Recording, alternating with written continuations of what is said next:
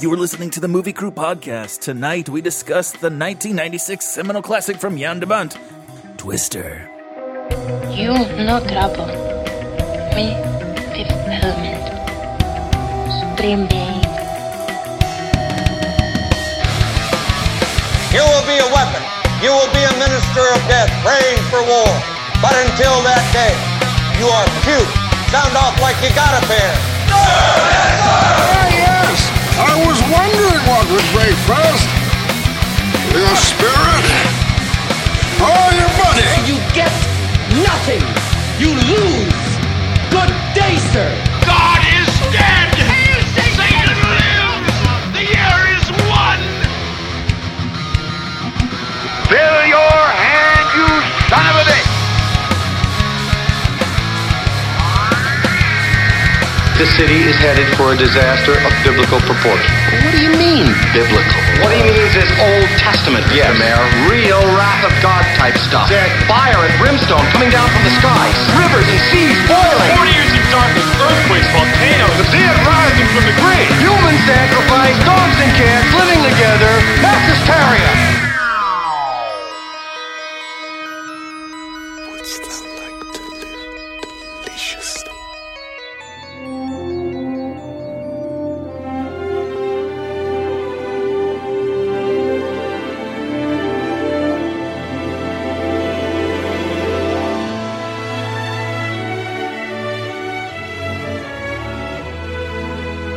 Welcome to the podcast. We're your host. I'm editor Brian Elkins. With me here tonight, director of photography Mike Griggs. I was going to say something that was going to blow you away, but then I just realized that the movie itself already did that for us. So, hey, what's up, Brian? How you doing? The wind doesn't blow, it sucks. We're in the suck zone now. Oh, no. We also have with us costume designer Kristen Jones. Hello. Hey, here we are talking about the 1996 summer blockbuster, Twister. Why are we talking about Twister? How did this happen? We're just throwing a summer movie in at the end of August. Is that what's happening? Yeah, why not? Well, we were originally going to do like another famous doubleheader where, like with Barbie and Oppenheimer, but then it got twisted into, hey, Mike, what movie do you want to do? And Mike said Twister, and so here we are. How in 360-something episodes have we never done Twister? Yes. So And here Jared we are. was like, yes, this is brilliant, and that motherfucker can't even show up. No, that's not true. He's doing fun things, and I totally skipped out on those fun things to do this. So, Well, we're happy to have you. Yeah. Get lost in the suck, in the Twister. You know, I'm going to go ahead and say, I remember these special effects being amazing at the time. Same. Really do. And I do think they're impressive for 1996. Kind of. When you realize that, like, Independence Day was released a couple of months later, that does break your brain a little bit, you know. A little bit, yeah. But watching it now, oh, man, these effects just don't hold up. I didn't think it was that bad. Some of them are rough. Some of them are not that bad. I was sort of in a similar but different vein. I was really fascinated by the technology at the time, and I found myself, especially because they were like, yeah, we only have like a 3-minute warning system for tornadoes. I was like, really? We don't have, there's no sirens? Like, wait, hold on a second. Wait, what is going on here? And what do these people know? It's because it wasn't that long ago. Yeah, I found myself really questioning like how much they knew and when they knew it, which is not, I guess, related to the movie, but... You're worried about their tornado science? Yeah, I was worried about their tornado science, yeah. 100%. Well, the tornado science of the movie or of the time period? Both. Yeah. Because I remember when I was a kid watching this and they like put Dorothy up in the air, I remember being like, wait, have we solved this, or is this still a problem? Like, where... Is this a making-of documentary? Is this a dramatization of how we figured out? Is this futuristic sci-fi? Like, should I be worried about tornadoes, or is this like do this based on actual events? Like, what's going on here? The time frame was shortened from 10 years to 1 day, but aside from that, it's basically real. You know, Don't even ask me any of this stuff. I'm not 100% sure the difference between a tornado watch and a tornado warning. Tornado watch is the elements. It's possible. Tornado warning is when it's been sighted in your area. Yes. Oh, all right. Okay. I would have thought it would have been the other way around, like we're watching out because we know there's a tornado. I don't know. Maybe overthinking No, you're it. watching because there might be a tornado. Correct. Yeah. All right. Okay. All right. That makes And sense. a warning is like, oh no, there it is. See, it's a warning. Exactly. Get your ass to the basement. Or at You're least not under a going to. big You're just table. going to sit and watch it, which is, I love that everyone did that in this movie too. Yeah. Except for the dad that, I don't know, continuously held the fucking door even when it was being sucked off. Just like let the door go. Right. Well, that was the other thing that I was when I was a kid, I would like totally accepted all of this as fact. And like, I was just like, yeah, that's what people do.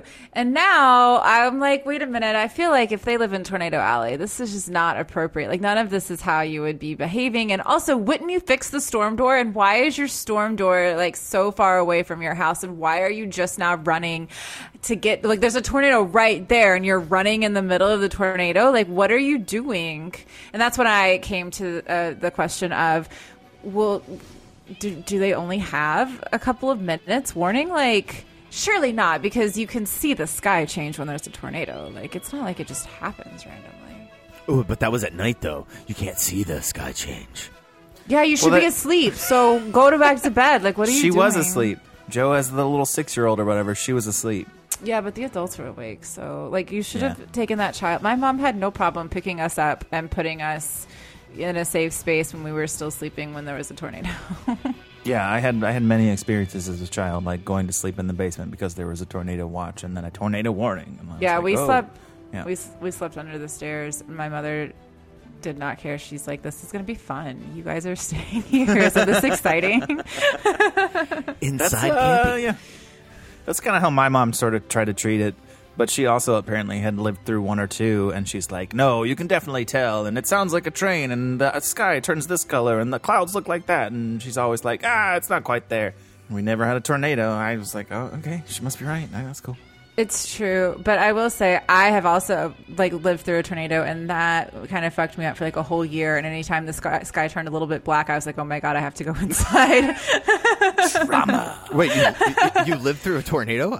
Yeah, do you remember like a couple years ago there was a tornado, and my next door neighbor's house was destroyed. Oh, that's right. Yeah. Oh, yeah. And my yard and a lot of I had a lot of damage, but my house trees was or something. Yeah, my house was somehow perfectly fine, but the neighbor's house was taken out, and I had a ton of debris in my yard. Like my car was like trapped under a tree. Like a whole bunch of stuff happened. Yeah, Recent memory. And you thought of Twister the entire time. Oh my god, it's so funny too, because like when everything's going off, you like, and I still to this day do it. Like the sirens are going off, you're like, oh, let me go see what's going on. But when there's like an actual tornado, again, as having been through an actual tornado, you're like, nope, let me go right back inside. Otherwise, you just go outside and you're like, oh, it's kind of a cool storm. It's a little dangerous, but it's kind of cool. Which is what I'm assuming your mom was referring to with like the weather's not quite right. Yep. Because do you remember, what was it, earlier this year when we had like that wall-to-wall tornado? Like every 5 minutes another tornado came through? The conditions were right for a day like this and Twister. Yeah, that's what I was thinking was when I was watching Twister. I was like, oh, we had that too. Yeah, I don't think I've even... I don't know if I've ever even really seen a tornado in my life with my own eyes. I've only seen them. I have think not. I've seen it. I've just seen what it can do. I don't have to see it. I lived through it. Yeah, I didn't actually see anything. It was nighttime, okay? It was dark. There was no electricity, and there was no house. So, like... I've never even been through anything like that, yeah. Knock on wood. I'm not Yeah, trying to test I the wouldn't face. recommend it. I wouldn't recommend it as, like, not my favorite activity. I'm not As bragging long as right you now, don't go okay? to a drive-in movie theater in the middle of Oklahoma and watch The Shining, Oh my you'll God. be fine. Okay, so first of all, I thought that was a beautiful scene, the way it but I was like, what are they doing there? They're just sitting there. Clearly, while the tornado. you should not be sitting there in your convertible or on the top of your hood or making out or all the shit while the storm is raging around you. Go home. What's wrong It did with look you? really cool. I loved how the storm like took bits and pieces of the screen before it sucked everything away. Oh yeah, no. As a that was cool. as a visual element to show him like chopping down the door while the fucking Twister is taking down pieces of the projection screen. I loved that shit. And you can actually still see the movie on the Twister. That is a nice visual so element. cool. I like that. It was so cool. And drive-ins always seemed like, I don't know, like every other town you'd go to, be like, oh, they don't have a drive-in. A Twister took it out. I don't know. Maybe that was just an urban legend, but I feel like that happened like all the time. It's like, oh, that's why they don't have a drive-in, because of a Twister. Well, it looked like, I mean, maybe they just weren't sturdy to begin with because it took it pretty easily. Well, that was also supposed to be the Category 5. That was like a mile wide or whatever. Oh, wait, yeah, no, okay. that was the 4, right? That was the 4. Because the 5's after. Because aren't all the tornadoes in this movie in like They numeric do. order? They build up and it's like F1, yeah. F2. What's an F5? Oh, everybody gets quiet. None of us have ever seen an F5, except for one of us. Helen Hunt. Okay, wait. I feel like we've had this conversation before where how I cannot tell Helen Hunt and Jodie Foster apart. And so this whole movie, I know. One is beautiful. Okay. Anyway, The other was in context. this whole movie, What? they're the same. Listen, this whole movie, I was like, how could I even think that? This is clearly Jodie Foster. How could I not tell them apart? And then at the end, it said Helen Hunt, and I was like, oh. Oh man, Jodie Foster is killing it in this Yeah, movie. I was like, this is so stupid. How do I think that they look the same? They're so different. No. I still can't tell them apart, apparently. This is obviously the same chick that was in Panic Room. Yes. I honestly can't tell when you guys are making fun of me or being serious. Like, they look exactly the same. Oh, no. Kristen, no. Oh. No. Oh, Jodie Foster has spaghetti straps. And Helen Hunt has a tank top. I noticed the tank top in this, Brian. Correct. I noticed it. Yeah. That's the only thing they really did with her character that was kind of really worth a fuck. Right. Here, her and Bill Paxton are kind of boring in this movie, and all the supporting characters are like extremely interesting, and I want to hang out with them. Agreed. Yeah, for sure. Okay, I also really noticed who was the girl Melissa in this, the new fiance. Okay, they really did us dirty in the 90s because as I'm going back and watching 90s movies, like all of the bad women, the other women, the women you're not supposed to root for, are so well put together. They look fantastic. They're always wearing like suits. They always have a really great job. They have their life together, and they're always portrayed as like the bad person that you should like not root for. And so when I was watching this, I was like, she seems really fucking cool, actually. Like, I remember she was like, yeah, you're not supposed to root for her because you want the two, Bill Paxton and not Jodie Foster, to get together. And you're like, but no, like, she's actually like a better choice, you know, like, honestly, she's just like so traumatic. And I swear to God, I never picked up on this when I was a kid, but she's, you know, obviously wildly traumatized from her father dying. And when Bill Paxton's like, yo, get over it. And she's like, oh, good point. I was like, what? It was crazy. And I don't know how I like this. They're like them as a couple, I mean, so much as a kid. Yeah, well, that's the situational romances of the 90s, isn't it? Like, yeah, you're supposed to root for them because you're supposed to root for them. And if you don't root for them, then what's the movie doing? Right. Don't think about it too much. They're just in love, and they have chemistry. And you can watch Bill Paxton put his hands all over her in all the scenes where he's just extra handsy for no reason. It's, yeah, welcome to the 90s. Yeah, they're just kind of bland. Yeah, they are. But even she and like her trauma is like bland. Like, she has a shower scene where she processes emotions. Does she? Yeah, one or does shot. she just like take 1 second to like breathe for, Yeah. you know, a minute, and then she goes right back to like not feeling anything? She was like, oh, there goes a piece of debris in my back. Oh, okay. Yeah, that was weird. That must have been from the second tornado. The sisters? The sisters! We got sisters! You're like, well, you got another one over here, so, like, I mean, technically it's 3. You know, I mean, what's going on? Are these cousins? because they're like part of the same storm system, but not the same cloud. I don't know what's going on here. I do love that if you need an exposition dump, Philip Seymour Hoffman is there to just creepily whisper to Melissa, yeah, so now we're talking about the suck zone. She's like, what are you talking about? I thought they were funny, though. I fucking love him in this movie so much. Yeah, him and Alan Ruck with the don't fold the maps. Don't fold the maps. Roll the maps. Wichita's got a giant crease running through it. Roll the maps. Yeah. Out of everyone, we focused on the least interesting characters. Yeah, the bland people. It's like the only thing they have in their life is tornadoes and romance. It's not romance. Well, it's a whirlwind romance. It's not call this romance, okay? Like, I feel like there should be another word for this. It's a day of, therapeutic healing via tornado. Their trauma bonding is what. Yeah, that's their trauma bonding. The whole time I was watching it, because I forget the last movie we watched that you called trauma bonding, and we were like, it's not quite trauma bonding, but like this whole time I was watching it, I was like, this is trauma bonding. Like, this is what the definition of trauma bonding is. And like Bill Paxton, like the whole time I was watching this, I was like, Bill Paxton is clearly going to get like psychologically attached to her. She should be smart enough to let go, but she's not. They can do it again in like 6 months. The only thing I really enjoyed about the whole, love triangle thing that they had going on is when Jamie Gertz breaks up with Bill Paxton. I hate that scene because it's so stupid, and it's just to give us sympathy for Bill Paxton, so we don't hate him as a character. Yeah, for ditching one girl and going with the other. But I will say, Jamie Gertz actually kind of owns that scene. She's pretty good in it. I actually like some of, I don't know really about, I'm not crazy about her dialogue, but how she delivers it is pretty good. Yeah, she's very believable, and it definitely creates a lot of sympathy for her character. And I think you're right. It definitely makes Bill Paxton a little bit less of an asshole in that moment. Yeah, that's the only reason it's done.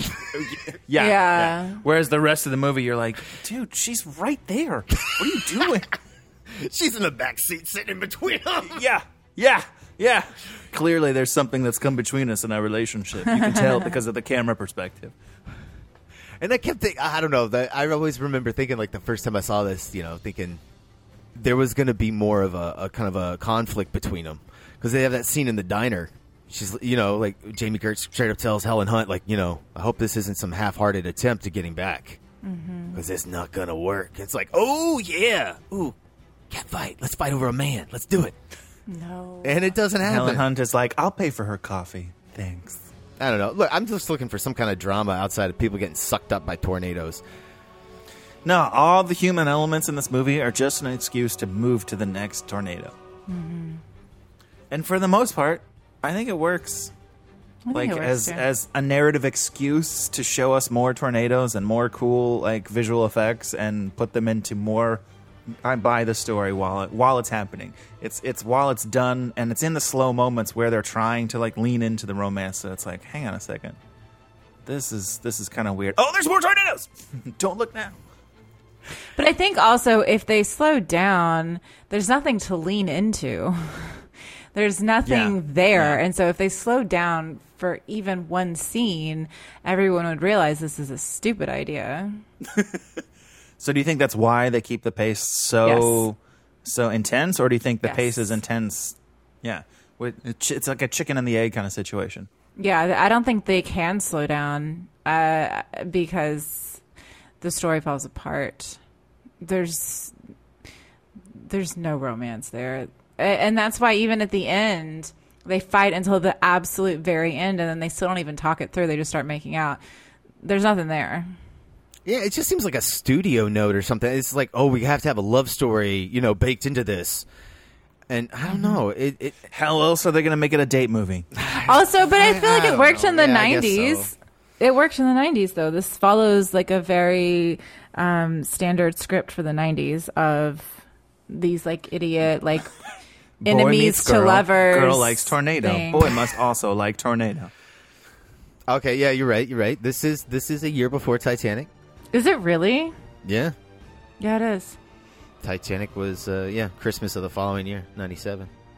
And this did start like a disaster boom of the 90s. Yeah. Wasn't there like a bunch of reality shows based off of this? We now have a bunch of like reality storm chasers because of this show, this movie. Oh, fuck yeah. I mean, like that's like half of the Weathers Channel's programming back in like the late 90s. Holy crap.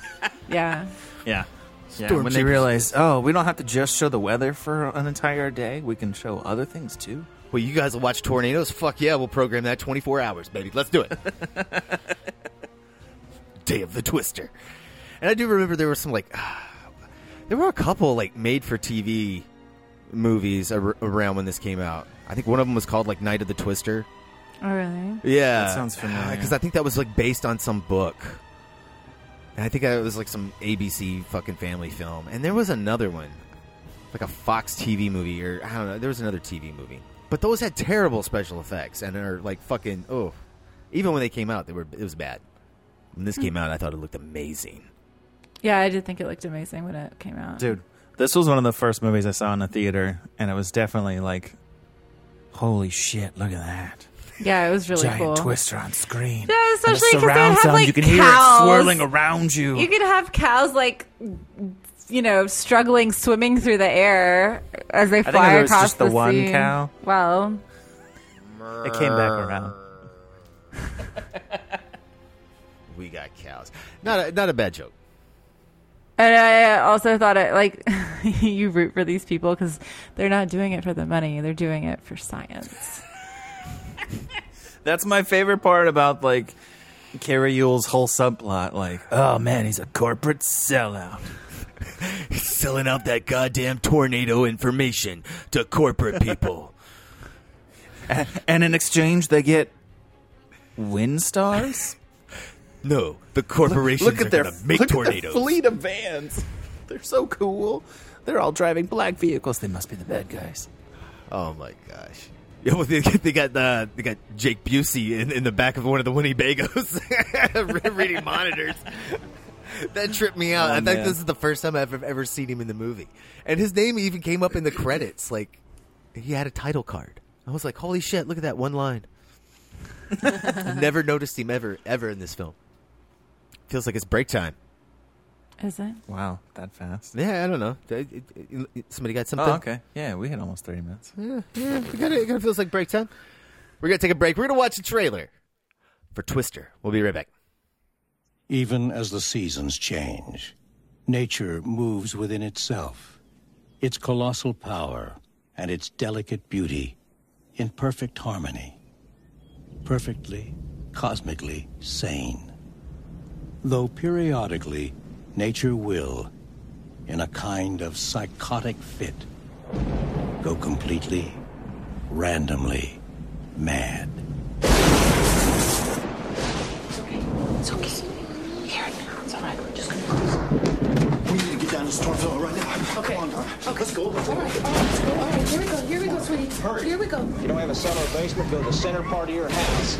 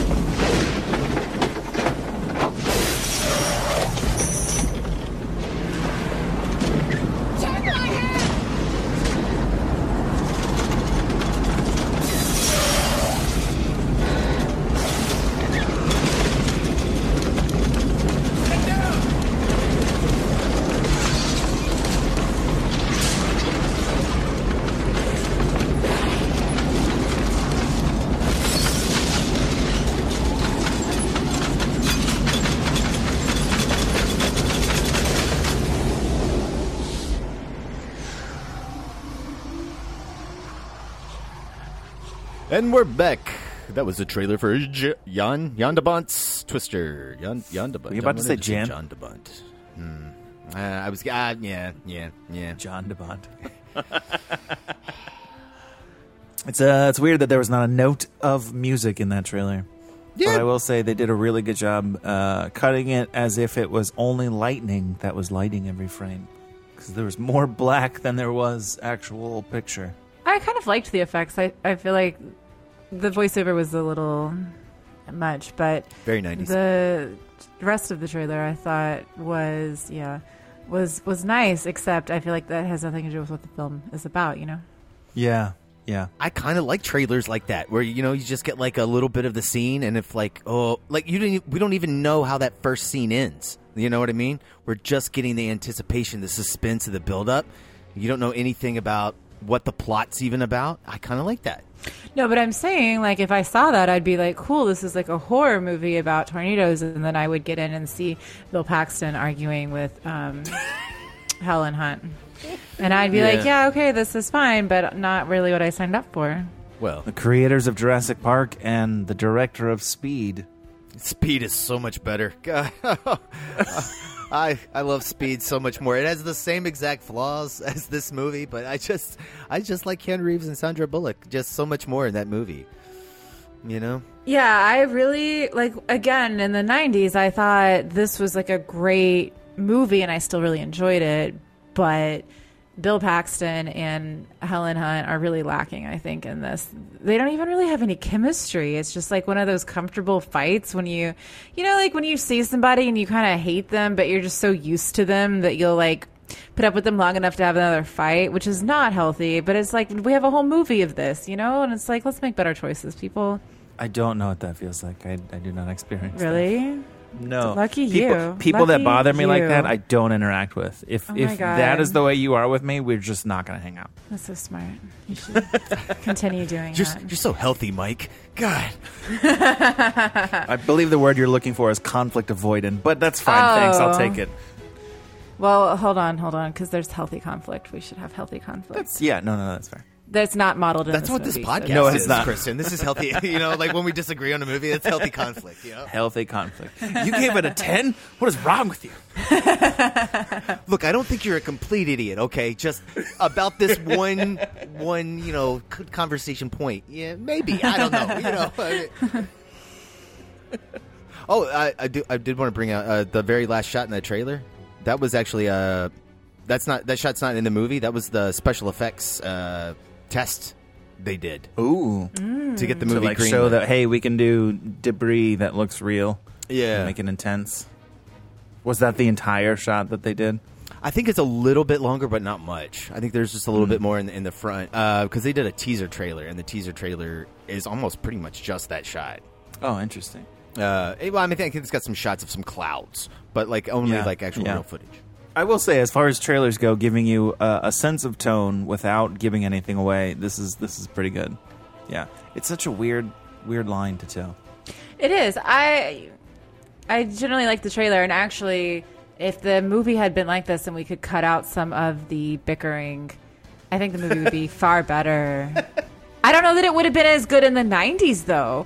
But because, I feel like this movie is very much of its time. But, if you were going to re-release it or something, you could kind of cut out a lot of the bickering. And I think this movie could still stand on its own in terms of, some of the suspense and some of the, the chasing and the fear and all of that. Honestly, I didn't remember this movie being as long as it is. In my head, it was an hour 35, hour 40 tops. It's an hour 53. Oh, I didn't know that. I actually, when the credits started rolling, I was like, wow, this must be a short movie. I thought it was an hour and a half. It kind of flew by. Yeah, it definitely moves, which is a little ironic considering how slow some of these more bland scenes go, because the rest of the movie is it's like a fucking twister that never goes below the speed of 55 miles an hour. Yeah, I think it flows pretty... Even the exposition and the clunky dialogue, at least it's always happening in the car and it's moving. Yeah.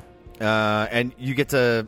They do a really smart thing where they're using the CB radio so all the other cars and their big line and all the other storm chasers can hear it. Giving them cutaways. Yeah, right? Yeah. That really saves those scenes. It makes those scenes interesting. I really enjoy seeing their reactions. And again, without the reactions, those scenes would be absolute garbage. Right? Yeah.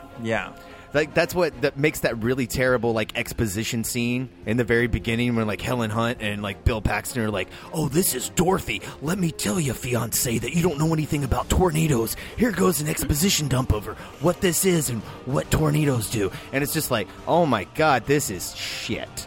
And that like it really scares you. It's like, oh my God, this movie is going to be garbage. Holy crap.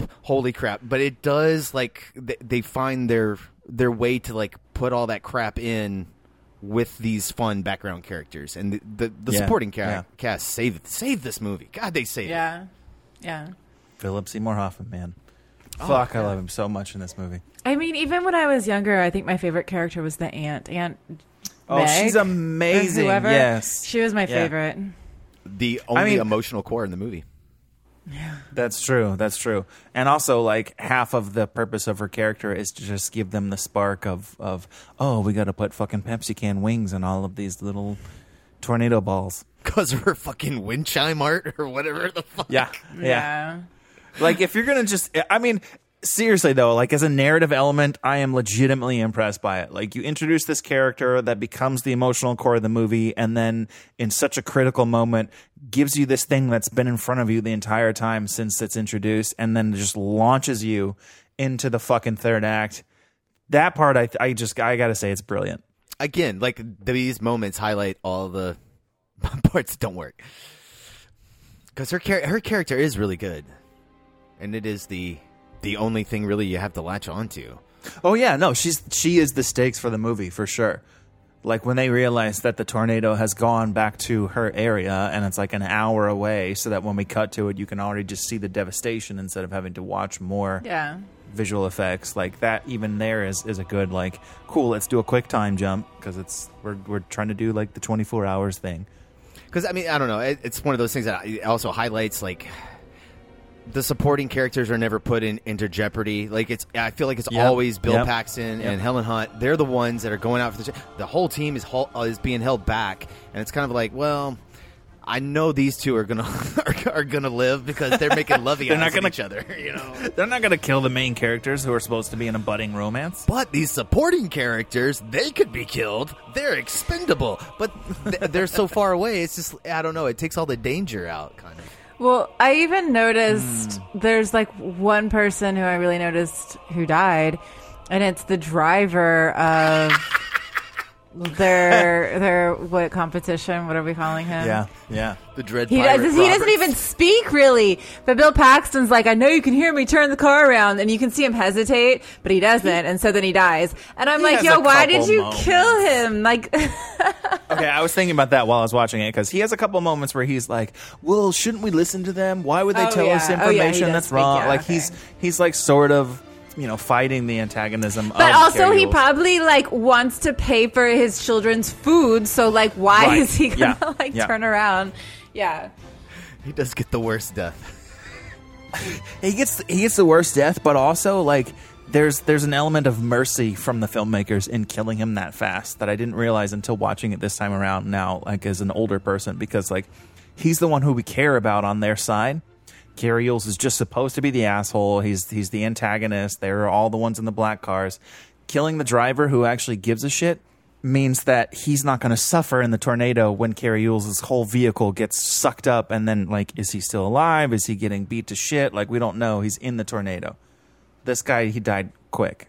I guess that's a very generous way of looking at it. Yeah, I think I'm going to go out in the car explosion that gets slammed down and goes into a fireball. I think I'm going to go that way versus whatever the hell metal object came through that goddamn window and impaled his fucking face.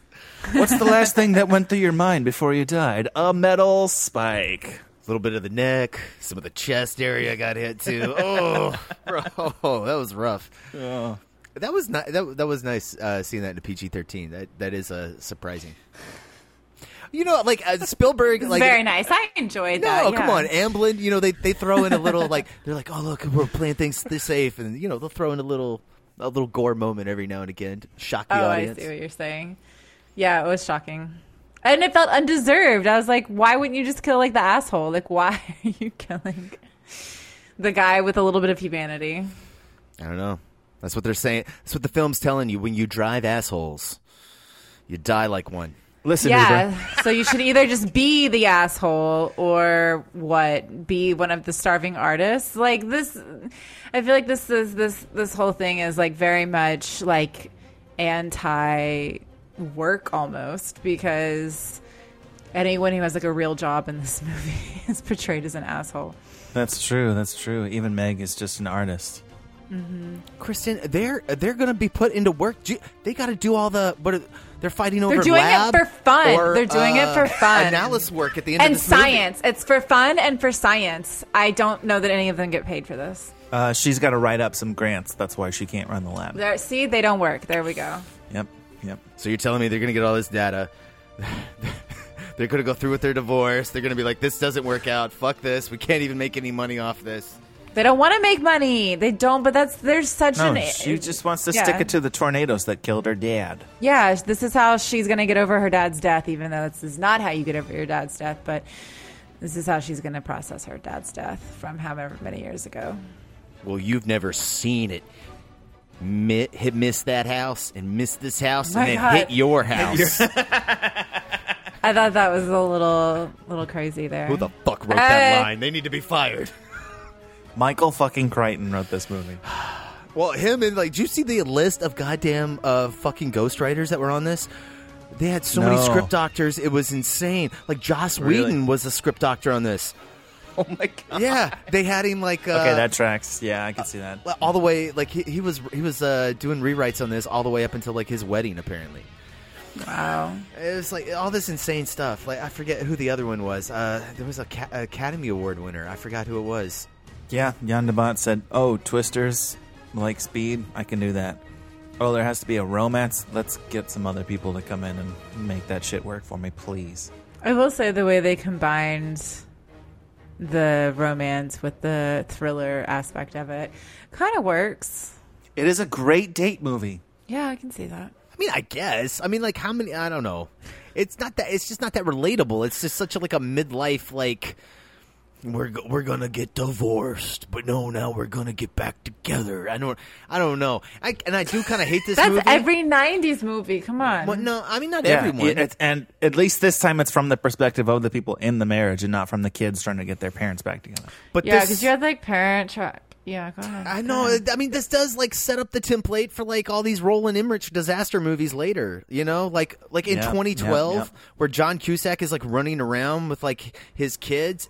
And he's separated from his wife, and she's remarried to some other guy, and that guy seems like he's nice and awesome and is a great provider for this family. And then he dies, and the movie's like, but look, everybody else in the world is dying too. But Joan Cusack needs to get back together with his fucking wife so they can have a nuclear family. And I'm just like, I don't give a fuck, bro. This is the end of the world. You see all those people die? I don't know. It sets up this trope that just sucks now. Yeah. I hate it. I just dislike it. There were a few writers in the 90s that wanted to get back with their exes. Clearly. And they said, you know what we can do? Oh, probably, I mean, not the writers. Probably just studio executives. They're like, I need you to put this in there. I think another thing, too, I don't think I care much for disaster movies. I like a disaster film if it's within a subgenre of something. Or if it's a part of a subgenre. If we can have Independence Day, right, and we can have our disaster movie with aliens and Will Smith, I feel like that is a better balance and a more enjoyable film for me than watching people, because it's all, I don't know, it seems like all these disaster movies, this one is a little bit different, but it's like the disaster happens and then we go through rubble and then maybe a follow-up disaster happens and then we go through more rubble. We're helping people get out of some buildings. And it's, I don't know, it's so formulaic and kind of, I don't know, it's just not my bag. Deep Impact at this point. point. So you're mad that people are being rescued? I'm sorry, I don't understand what you're I'm not looking mad for. at, I'm just, it's you just don't want boring. them to be rescued, you just want them to, I just think it's kind of a boring film genre, It's not that I don't want them to be rescued, it's just when we're only making a movie about the disaster elements and rescuing people from the disaster, it's just kind of boring. I need something else there. Okay. All right, I see. So, but not romance. No, not... Well, I mean, you know what? Maybe I could have romance, but not this a good romance. one. Yeah, okay. Good one. You want a bad romance? I'm saying I understand why they're trying to include this because the genre is kind of boring. Okay, all right. Genre issues aside and bad romance aside, how do you think this movie works without the romance? Like all the rest of the elements, like the narrative structure, the way that tornadoes are introduced and explained to the audience using side characters, the way that the movie hurtles along at the pace of a truck with Dorothy in the back of it.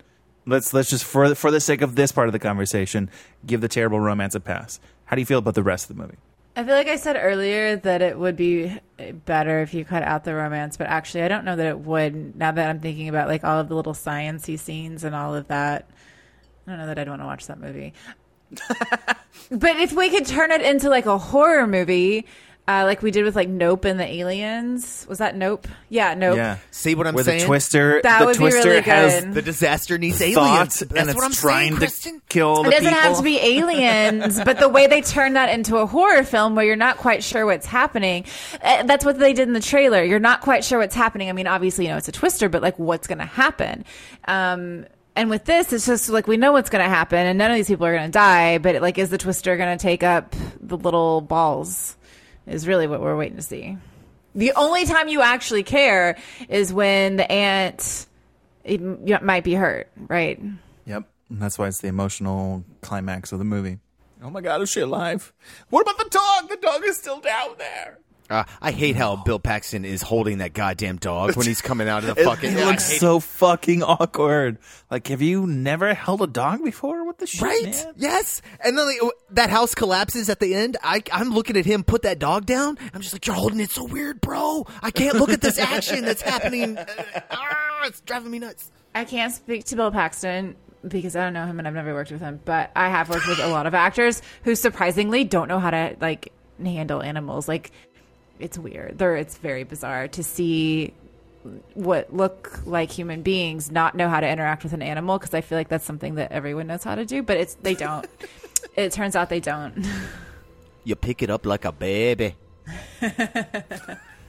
Yeah, at what point do you not just do like a rehearsal on that? Like, all right, let me see you pick up the dog. No, because at some what point... are you doing? No, Hold on. not like that. What? No! I can assure you I have been on some sets where you're like, you know what, maybe we should just go because this is getting worse and worse.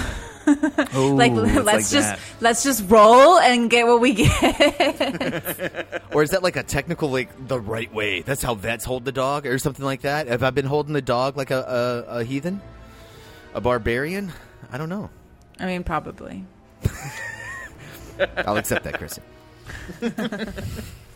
Yeah, I guess, Mike, like to answer your question, without the romance, like all that stuff aside, I think this works really well as a really fun B movie. It's like, and I don't mean this as a knock. This may sound like a knock to some people, but it works like those Jurassic Park sequels. It's like it's missing that big like special element that makes it like super great, but it's a really fun summer blockbuster with a lot of really good elements in it, and it moves fast. Yeah. Agreed. That's why I said earlier, like I like speed so much more.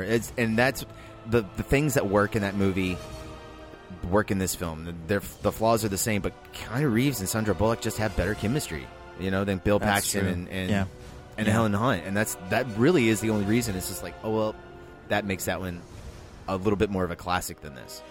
Yeah, it was interesting to watch it again with modern eyes and cinematographer eyes and try to look for all the ways that they did like sky replacements, which these days is so fucking easy, but back then, like, that's a big ass visual effects shot. Some of those, like, all right, you can see where it's just like an ND filter with a little bit of a gradient that they added on the shot. Yeah. Some of it you can tell, like, oh my god, that is like some fucking green screen shit while they're in the truck, and like, look, there's the matte lines and you can see the dark sky behind it. Mm-hmm. And just it's interesting to see the ways that those filmmaking elements just like back then they were like, yeah, no, this is about as good as we're gonna get. There's a lot more of those than I thought. And then Jared pointed out to me, he's like, yeah, no, but in the beginning, like, there's some of those, like, lightning flash shots that where, like, the grain just freezes and you can tell. They're like, we need a little bit more time between the lightning. So they just froze it for, 12 frames, 18 frames, and then there's another lightning flash. And I was like, I don't remember that at all. I watched it again today. Oh, wow, there it is. There's, like, 4 of those on like one of the opening shots. just trying to do some retiming things, which if you're in the theater and you've never seen stuff before like that, like, okay, maybe I guess it gets a pass. It's interesting to me to remember this movie so lovingly and then to also, again, watch it and see the flaws. Mm-hmm. Yeah, I don't know. I give a lot of the, like, the movie is not very consistent in terms of its lighting from shot to shot and scene to scene. Yep. But a lot. I do give it a pass because it was shot all in location, and they are, you can't wait around. They're not fucking Howard Hughes. They're not going to sit around and wait for clouds forever, get that cloudy overcast day. But I don't know. It gets passed, but like it does bother me. Like every time you look at the trees, like that part of the movie where like the human barometer, Bill Paxton. Oh yeah, and he's like the dirt. playing with the dirt. Yeah, I fucking goddamn hate those scenes because like when you look behind him, it is a bright sunny day, clear sky, and like they have done sky replacement, and you look at the trees. And goddamn, you could see the fucking feathery matte lines all around the trees, and it drives me nuts. And you can see the real sky. Yep. Oh god, it drives me nuts. That's what is in my brain when I'm describing that, is that exact scene, because I was like, this is such a pivotal moment. Like, you can't like stop down or something, or try to do like a day for night sort of situation where it feels like way darker than it is. No, you're just gonna do a little ND on just part of it, and then you're gonna do a whole sky replacement and not see anything that looks good. Like, that's an interesting choice. Well, okay, Mike, they were gonna do that. They were gonna stop down the film. All right, that's what they originally planned, but apparently they blinded Bill Paxton and Helen Hunt. Stop. Yeah. Because they had so much fucking light out, they were like wearing those glasses, those what are those little sunglasses they give you, little paper ones after you get your eyes dilated. Oh yeah, for like a couple of days, and they were putting drops in their eyes. Wow.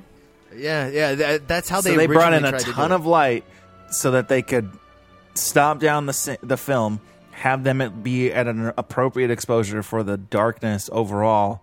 And then their two lead actors were like, I can't do this for an entire movie. Exactly. Holy shit. And the original director of photography, Don, I think his name was Don Burgess. I can't 100% remember. Anyway, him and his crew, they walked off after like 5 weeks. They were just 5 weeks. Yeah, they were just like, Jan de Bont sucks. We can't deal with him. He doesn't know what he wants. We're shooting over this direction, and then all of a sudden he's like, no, we've got to shoot over here.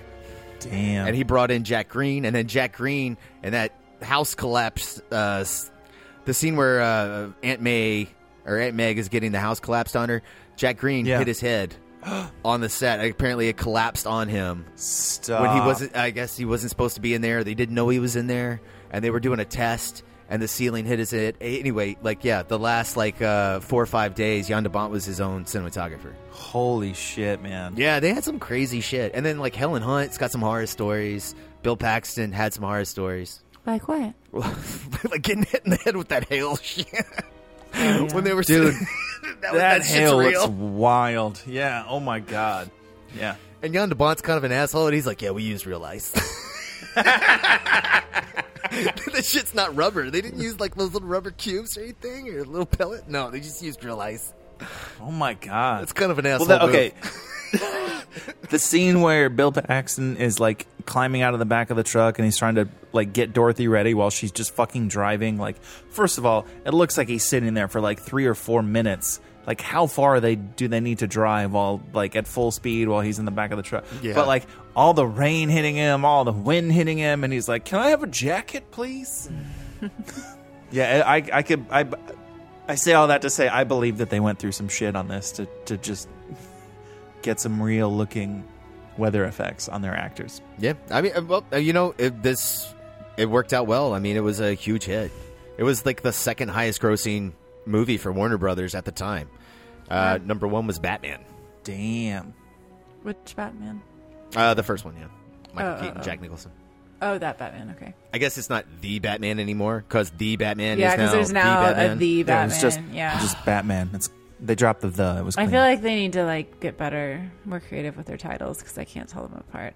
The next one's going to be Dark Knight, and not The Dark Knight. Oh my god. But finally, they're going to lose the K, so it's actually a Dark Knight. Nobody's going to go see that movie. How did Jan de Bont feel about this movie? Like, I didn't see the commentary or anything. Like, was he like proud of it? Is he like, this is one of those things where the studio came in and ruined it? Or like, how does he feel about it? He seems like he's pretty happy about it. I mean, I was even seeing all the interviews with him now because they're making a sequel to this called Twisters, and apparently, I guess they didn't ask his input or they didn't go and get his blessing at all, and I guess he's a little pissed about it. He's had a couple of words, some interviews. I don't know. He does seem pretty proud of the film. He definitely seems really proud of the practical effects portions of the film. He's like, I don't know. He keeps saying things like, you just couldn't do that now. And I'm like, what? Throw ice on actors? Like, yeah, we would throw rubber ice on actors. Yeah, you can't do that.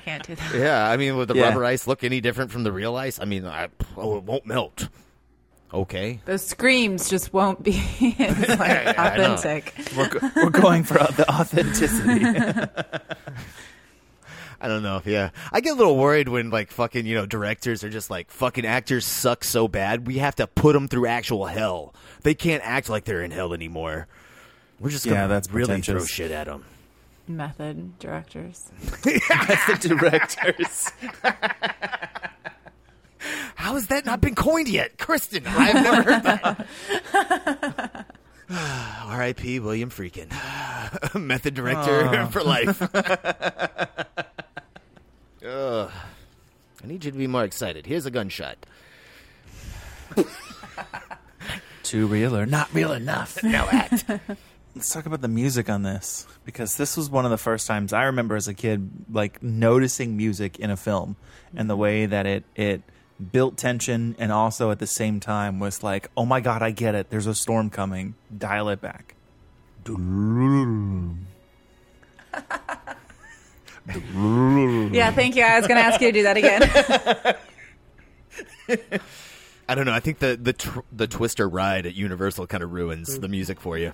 You can't take it after that. Yeah, no, you'll hear that a lot standing in that line. Well, you won't anymore because I don't think that ride doesn't exist anymore, does it? Oh. Or does it? They might bring it back for the new movie. But this time it'll just be all green screen. The sequel ride will be called Twisted. Oh. Some kid will write Sister next to it. Come on, hear the wind. Yeah, I don't know. The music's all right. Yeah, it's not bad. I mean, beyond the music, one of the things that I loved and remember about this movie is like when it's silent and you just have the wind blowing and like the little gadgets she has in the front yard, because as the wind picks up and the Twister's approaching, but it's this like nice, like it's almost like a wind chime kind of thing. It's supposed to be soothing, but in this movie it means that there's a Twister or a tornado coming, and I kind of like that. There's a lot of good sound elements in this movie. It was also one of the first times that I recognized the benefit of surround sound, because that shit does so much work in this movie. Interesting. Like all the times that they're caught inside the Twister or next to the Twister, and you just hear like everything in the theater just flying around you while you see these animated planks and cows and stuff. It was one of the first movies ever put out on DVD. I do believe that would be the reason why. Get your home theater system a workout. This is 5.1. Hear the Twister.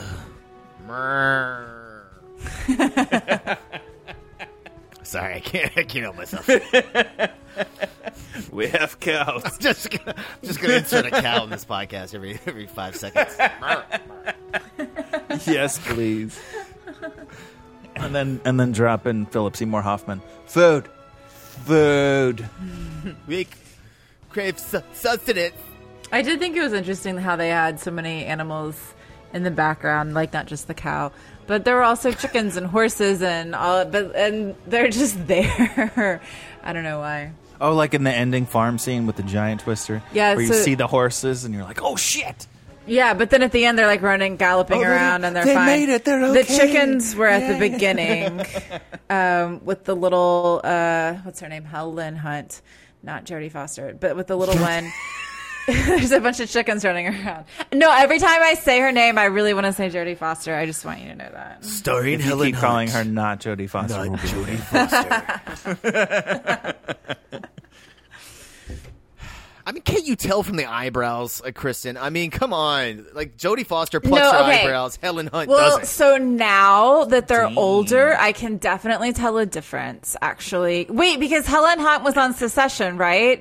Please tell me that wasn't Jodie Foster. I don't know. Isn't that Helen Hunt? I haven't watched it. That's TV. I haven't seen it. Yeah. Okay, so let me look that up really quick. Helen Hunt It's isn't going to mad be about neither you. one of them. There's going to be a third Jodie Foster. I know. Yes. No. You're right. It's the third one. It's Holly Hunter. Never mind. Okay, so I can't tell them apart. I was like, now that they're older, I can tell them apart. But never mind. No, I can't. I love everything that just happened. Basic bitches all be looking the same, you know? No, but they do. I'm sorry. I can't help it. You are insane. Oh, my gosh. Jodie Foster is a goddess. Helen Hunt is like my next door neighbor, you know? It's a difference. Yeah. That girl next door is the epitome of attraction in America, Brian. Yeah, they're both. Yeah, well, I can't tell you. They look the same. They appeal to different audiences and Do they? blend together for the feminine perspective, apparently. Jodie Foster just looks like a European goddess. Yeah, but what is she without the spaghetti straps? I mean, come on. What is anybody without spaghetti straps, Mike? Half as cool as they were. You're pretty attractive, but put some spaghetti straps on and we are in business. Yeah, it's the same thing as like in Hollywood movies when a girl puts glasses on. You know, when she takes her glasses off, it's like, oh, she's wearing spaghetti straps. Look at that. Well, I did actually really like that she was wearing a tank top in this, which is like as close as you can get to spaghetti straps and still look like you're like gonna go out and like fuck up a tornado, you know? It looks like true. a tomboy. Come on, that's what we all wanted to say. But That's what the movie wanted to say. Like, oh, she's one of the guys. She's a one of the tomboy. guys. She's like, yeah, like she's chill. Like you see how like she doesn't scream when things like die in front of her. She's so cool. Like it's so dumb. She screams in a fit of rage, trying to go toward the tornado. Why are you stopping me? Oh my gosh. That is, I mean, now that you're saying that is, I think, why the 90s trope of the good girl, the girl that's got herself together, the new person, that's where they always lean into. Like she's a girly girl. She's afraid of stuff. Don't you want someone that's a little bit more adventurous, a little bit more like you? Like one of the guys. Yeah, but like you can clearly look at this and you can see that Helen Hunt is like just damaged. She's she's very damaged. But no, like they totally play it off. Yeah, she's just like a tomboy. She's just like so chill. Like, isn't she great? Of course you should want to be with her. Of course you should root for her. I mean, you should root for, like, you know, I'm not saying like she's, you know, bad for like, but you know what I mean? Like there's nothing wrong. Like and the way they play off who's Melissa?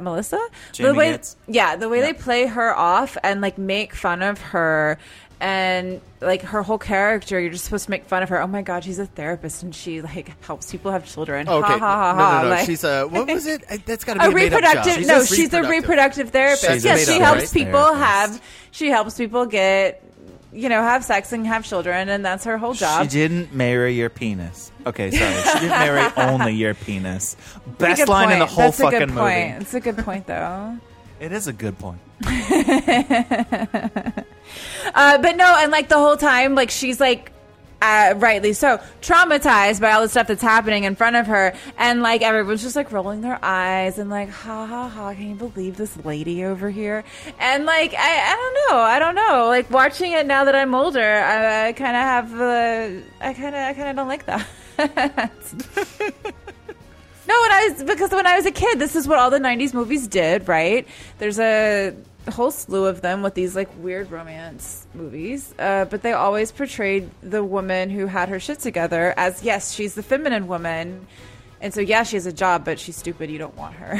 You want the screwed up one. They do that for whatever reason. I guess that's like, you know, that's because you're supposed to find like love, right? Because like if you go for the other girl or the other guy, then you're selling out, right? You're wanting security versus You're the corporate sellout. Right? You don't want Yeah, it's the same thing with how they're like hating on that guy because he took a job. Let him make his money. Why are you hating on him? Did he do anything other than get paid? Did I miss that? Well, okay, in the movie, he did completely copy the Dorothy thing and then called it Dot and is trying to pass it off as To be his own. fair, hold on. No, because they were like, you stole my idea. And he was like, no, it was just a conception. Like, so that... Your unrealized idea. Your unrealized idea. That's what it was. And so that means that he had to develop his own thing, his own idea. He had to put all... So you cannot copyright ideas for this reason. So no, he didn't technically steal it. No. Definitely unethical, though, Christian. I think we can all agree on that. You know, when you're working with somebody and then you literally take what they're working on. I would like to know more of the backstory, because if they were working on it together and then homeboy was like, yo, like, I just got a corporate sponsor, let's make this, and he was like, how dare you, I don't believe in money, you know, like, I mean, if that's what happened, then I don't know, I feel like that's hard to take sides. And they're there. all actually pissed at him just because like he didn't want to take them with him, and he was just like, I'm gonna go make money, bye bitches. Right, like I feel like there's more to this story before I can actually take sides and say who's being unethical here. Well, I know what side the movie wants me to take, Kristen. Well, I know what side the movie wants me to take, too. Bill Paxton's a good guy. Also, they hate him because he does TV interviews. Like, they just seem to hate him for no reason. He's a weatherman, Kristen. God damn, don't you know all these storm chasers hate weathermen? Bill Paxton. That's right. The weatherman. Yeah. Because that's his version of selling out. So, okay, so he's just another storm chaser. So, yeah, why do they just hate him because he's... Because he has money. He has corporate money. Sponsorship. Yeah, he has money. That's the only reason they hate him. And so, like, did they... I guess it's true, yeah. Like... Did they just, like, it doesn't seem to be like a jealousy thing. It seems like they just want him to be poor like they are. You should be poor and struggling. He makes all those people drive Winstars. That's why I hate him. Well, that's fair. But they didn't bring that up, Mike's. I was going to add, while I don't know that the costumes were, like, super spectacular, I did really enjoy them. I feel like when you look at something like this, there's clearly money in it and clearly thought in it. Even though nothing exactly stands out, like you don't look at this and go, man, well, okay, maybe like her white tank top, but like nothing like, you know, you're not like, man, I really love like this jacket in this scene. Like there's nothing quite like that, but each character's outfits and even their hairstyles and all of this is so well thought out and so well put together, and they each have their own unique sense of style, and the way they kind of meld all of it together I think works so well in this. And I'll also bring up Melissa again in her little white tailored suit and her little 90s haircut, and I just think it works so really, really well together. And even when we have like the evil weather-man who gets paid, I don't remember his name, all of Ariels or Jonas, probably Jonas, yeah, the actor's it's the actor. Yeah, but he even has like kind of like a corporate, like he's still like dressed rugged, like I'm gonna go chase a tornado, but like in a corporate way, and it matches his little corporate SUVs. Yep. It works so well, and I really loved all of it, actually. It's his hat for me that does it. Oh yeah, you are definitely a corporate sellout. That's it right there. Yeah. If he had some like sparkle letters across his hat that was like twisted or some sort of like fun weather related pun, would have just been. That would have been great. Imagine if he had like somehow copyrighted something like. The reason why he actually has money is he sells T-shirts. Yeah, I enjoy. You know, I do think it's kind of interesting, considering how much we as Americans work and hustle and grind and all of this stuff now. How in the 90s there was like this whole like string of movies, like for like the whole of the 90s, where they're like, no, you shouldn't work. You should follow your heart. Like, when did that change? That's not when all of us millennials started realizing that our parents were just selling us a crock of bullshit, and they kept all the housing we for do themselves. actually need money. Yeah. Okay. Yeah. Oh, none of us can afford to live in a fucking house that we own. You guys were all full of shit. Because I think that's why, like, when I watch this movie now, I'm like, why are you hating on him just because he has a good job? Like, maybe you should get one too. Like, what are you doing? Yeah, that's the pendulum swing of generations. Okay. Because the 60s and 70s and 80s of what the fucking, like, everybody was, let's get the corporate jobs. Let's make all the fucking money that we can. Okay. 90s was like, oh, we're having kids. We should, like, teach them that you don't have to have the money because that's not what fulfills you. By the 2010s, we're like, if we don't have money, we don't get to eat. And this is not okay. Right. Or you can be like Aunt Meg and go slaughter your cow. Yeah. Everybody's got steak. Did you see my cows out front? Exactly. I didn't see her slaughterhouse out back, though. I will say that. No, but like they go there and they're like joking about slaughtering animals, and then like they get into an actual slaughterhouse and they're like, "Oh my god, are these people?" Well, they did have like everything in there. This is like, wait, come on, what is this? Is this the fucking shed for like fucking murdering cows, or is it the shed for our farm equipment? It's for both. It got a little excessive. Yeah, it did. They were like, how many different blade type materials can we put in here? You can only slaughter one cow at a time to feed your niece and her friends. Look, if there were bones hanging down from any part of that building, I'd be like, this is the Texas Chainsaw Massacre house.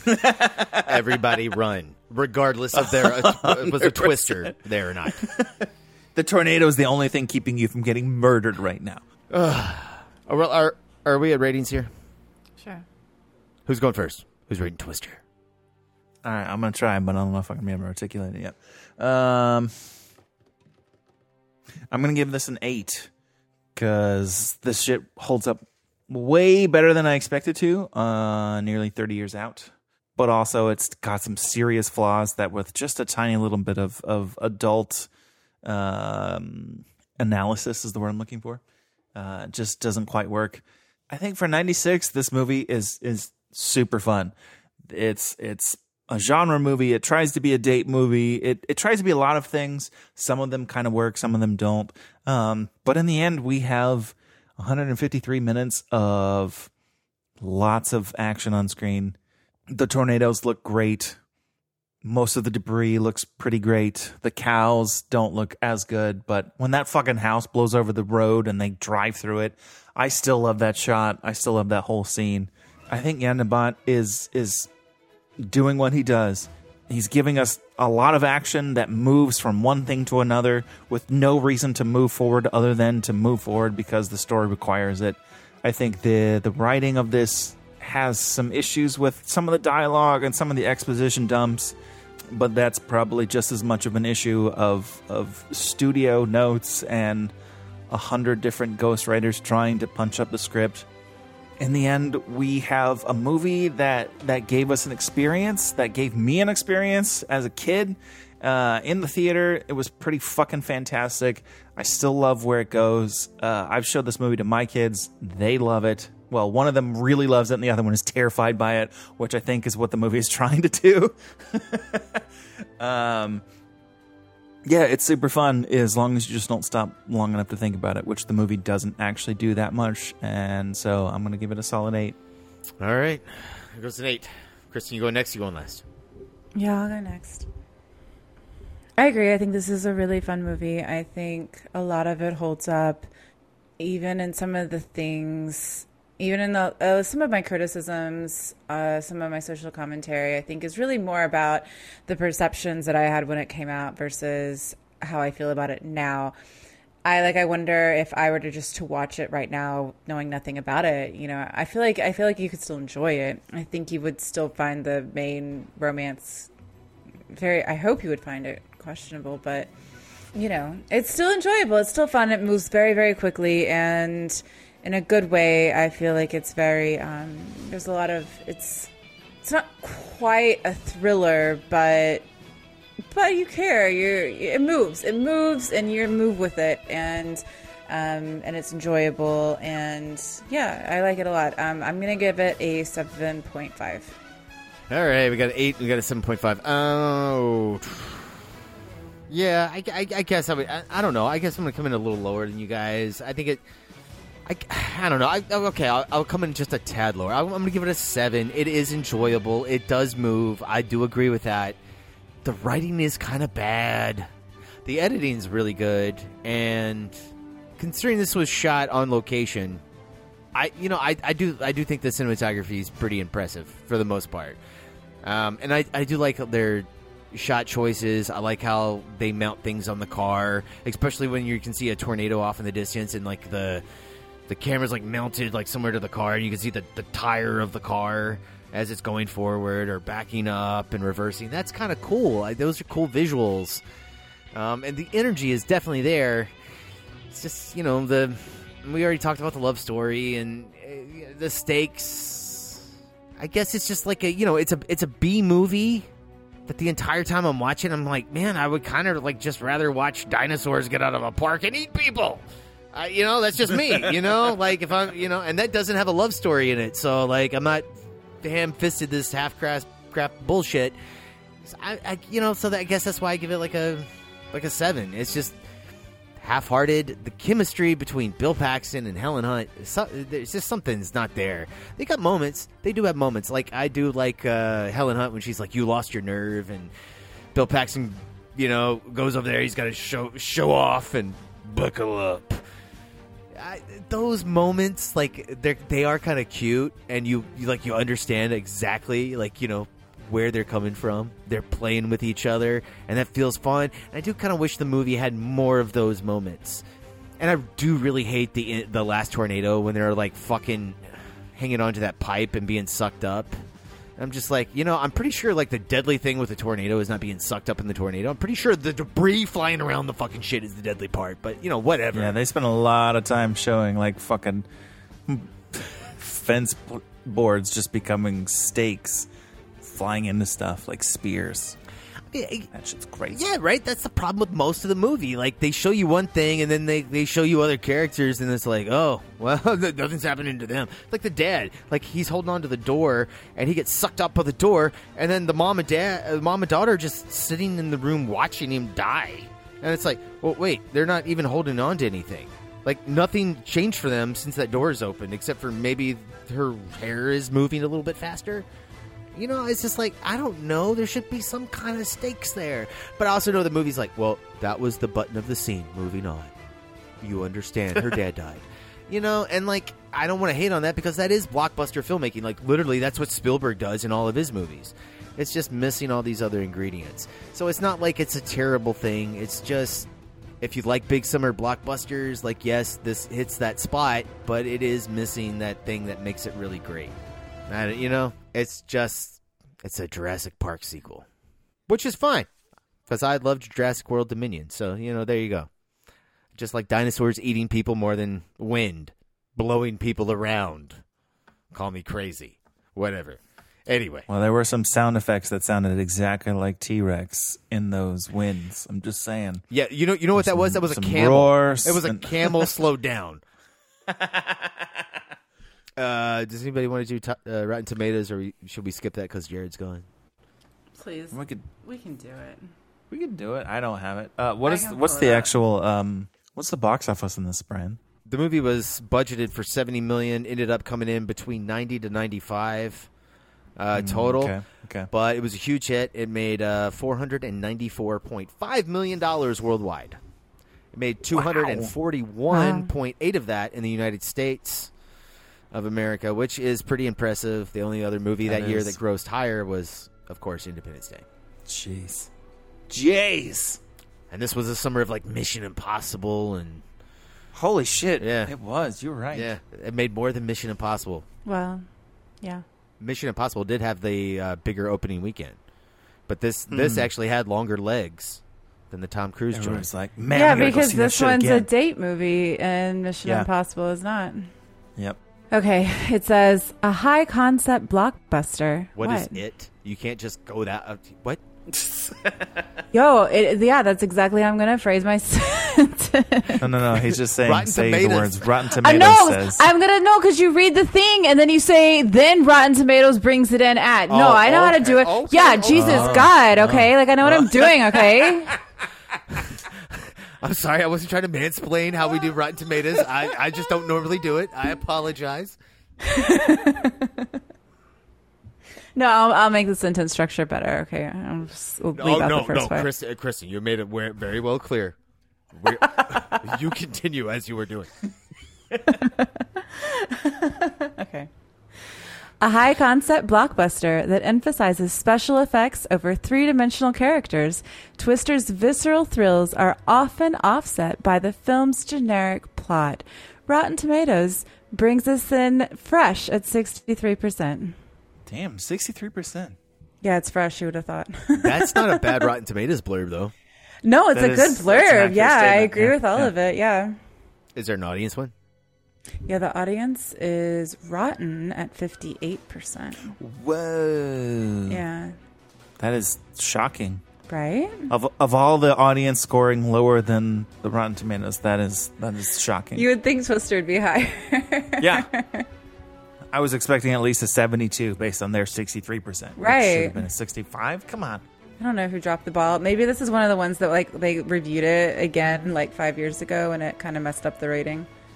That fucks over critic ratings. That doesn't mess up with like normal people usually. All the normal people are watching it now, and they're like, these special effects suck. People in 1996 were on drugs. No, here, all of the critic reviews are from 2021, 2022, 21, 21, Damn. 21, 21, 23, 22. Who are these people reviewing this like now? Like where have they been? I finally got to Twister. Okay, right. I mean, it took us 364 episodes, so it makes sense. Okay, so here's a couple audience reviews, and these are actually old. These are from 2011, 12, and 15. And it's like here, like this one says, Twister is not a good movie, but it was fun to watch. The plot was boring and dumb, but so are most summer blockbusters. Touche. Another audience member says, this is a disaster movie made for teens. Date movie. And somebody else says, better than Into the Storm, obviously, but it ended up being what other disaster movies ended up being. So, yeah, the audience does not like this. Disaster? Yeah, I guess. So. Disaster movies are kind of boring. I mean, yeah, you know. We already had this conversation. Yeah, it's just kind of boring. Yeah, it's just kind of boring. What are you going to do? I don't know. Stop listening to this podcast. So with that, you've been listening to the Movie Crew Podcast. If you want to get in touch with us, you can do so by sending us an email to moviecrewpod@gmail.com. You can also follow us on Facebook, Twitter, Instagram at Movie Crew Pod. Mike, where can the audience follow you? I'm on Instagram at Greg Z Media. That's GRIGGSY Media. Kristen, where can they find you? You can find me on Instagram at Kristen Magdalene. That's Kristen with a K and an I. And you guys can find me on Twitter at Elkins Edits. I don't know what we're going to play.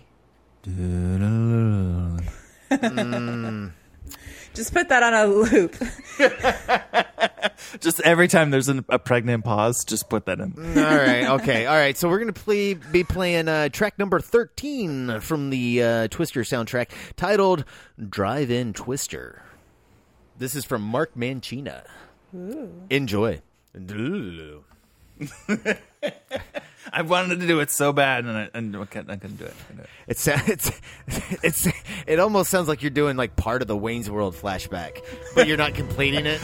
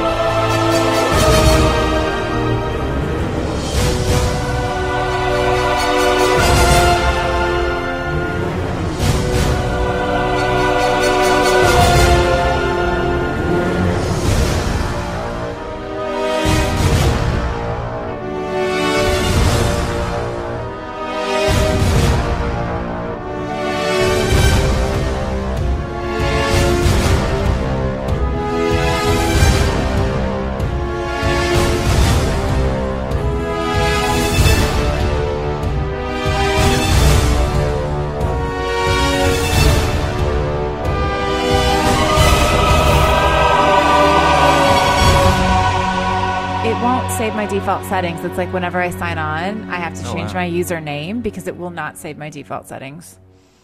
I can go in there and click save, and it's like, but it doesn't actually do anything. Is there like a medium setting between what it defaults to and what you've got it on now? Not on mine anyway. But maybe since they're watching us, they'll understand that it's a problem and they can like fix it. Note to Zoom. Thank you. Yeah, in like 20 years when the AI has finally been trained from all of these conversations. I don't think it'll take 20 years. For them to start implementing their own podcast versions of our stuff? I feel like it's 6 to 12 months tops.